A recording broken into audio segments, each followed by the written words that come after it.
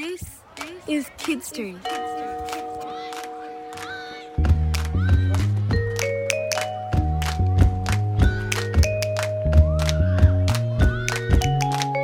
This is Kidstory with Emmy. Hi, my name is Emma, and I teach preschool, so 3 and 4-year-olds, and I really love kids, and I believe that a way to love kids is to try to tell them, or if you're a kid, try to tell you the truth. Try to talk about what is real and what actually happened in the past instead of maybe what we wish was real or we wish happened in the past.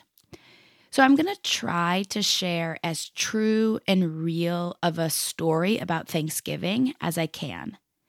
And I was taught this story, this history, not as a kid, but as a grown-up, by Indigenous people who wrote the story down and shared it. And when I say Indigenous, I mean from a place. So I'm talking about people whose ancestors, like their grandma and their great-grandma and their great-great-great-great-great-grandma, were the first people to ever live on this land and have been here for thousands and thousands of years. And if you have questions, you can send us a voice memo or an email, and we'll work really hard at sending you an email or a voice memo back. And this is the 4th part of this story, so if you haven't listened to the first few, I suggest you go back. Okay, I'm glad you're here. Here we go. In the fall of 1621, so the part of the year after summer when it starts getting cold, 23 English people had a big dinner because they were so happy that they were able to grow food that summer. And so many of the other people who had come with them from England had died. And the people who were having this big dinner were really happy that they were still alive. And remember, they were alive in big part because Squanto helped them grow food. And they had a celebration and a big meal. And to show that they were happy, they shot their guns into the air and made really loud noises. And Massasoit heard this and was really worried about all the shooting. And so he came to the dinner to see what was going on. And he brought 90 people with him. And when they got there, they learned that the English people were just excited and they were celebrating and that they actually weren't trying to have a war or to fight them. But Massasoit didn't trust. He wasn't sure if what the English people said was actually true.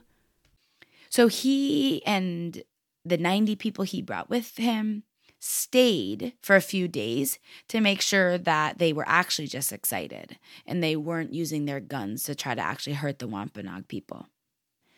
And while they were staying there, the Wampanoag people helped gather food and hunt animals for this big meal.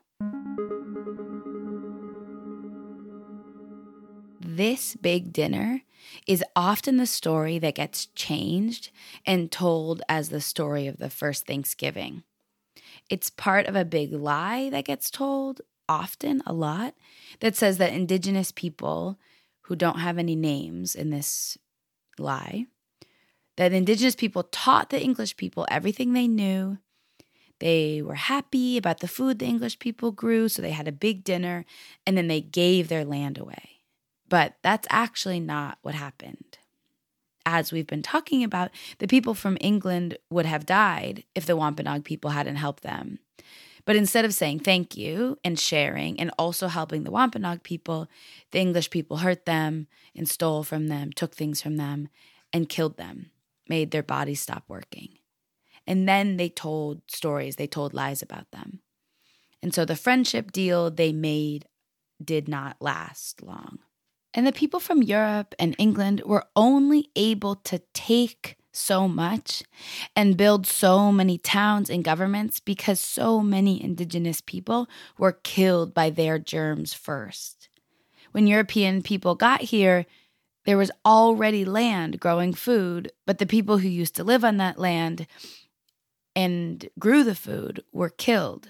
Their bodies had stopped working from the germs brought to this land by people from England and Europe. And those people came without asking. I'm going to stop here for now, but when you're ready to keep listening, I'll keep telling the story on the next episode.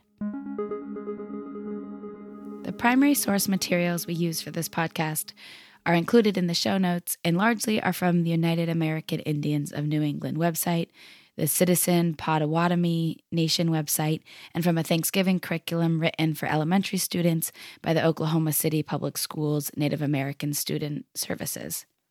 The music and sound design for the podcast are done by Echo Finch. Grace and I also have full-length episodes of Freedom Means, where we role-play conversations about racism and colonialism, and then talk and reflect on our conversations. If you or your little ones have questions or suggestions, please contact us through our website, thefullstoryschool.org, or by sending us an email at thefullstoryschool@gmail.com. Grace and I are community educators and work with groups of teachers, parents, and caregivers. And if you're interested in working with us, please reach out. Thanks, y'all. Bye.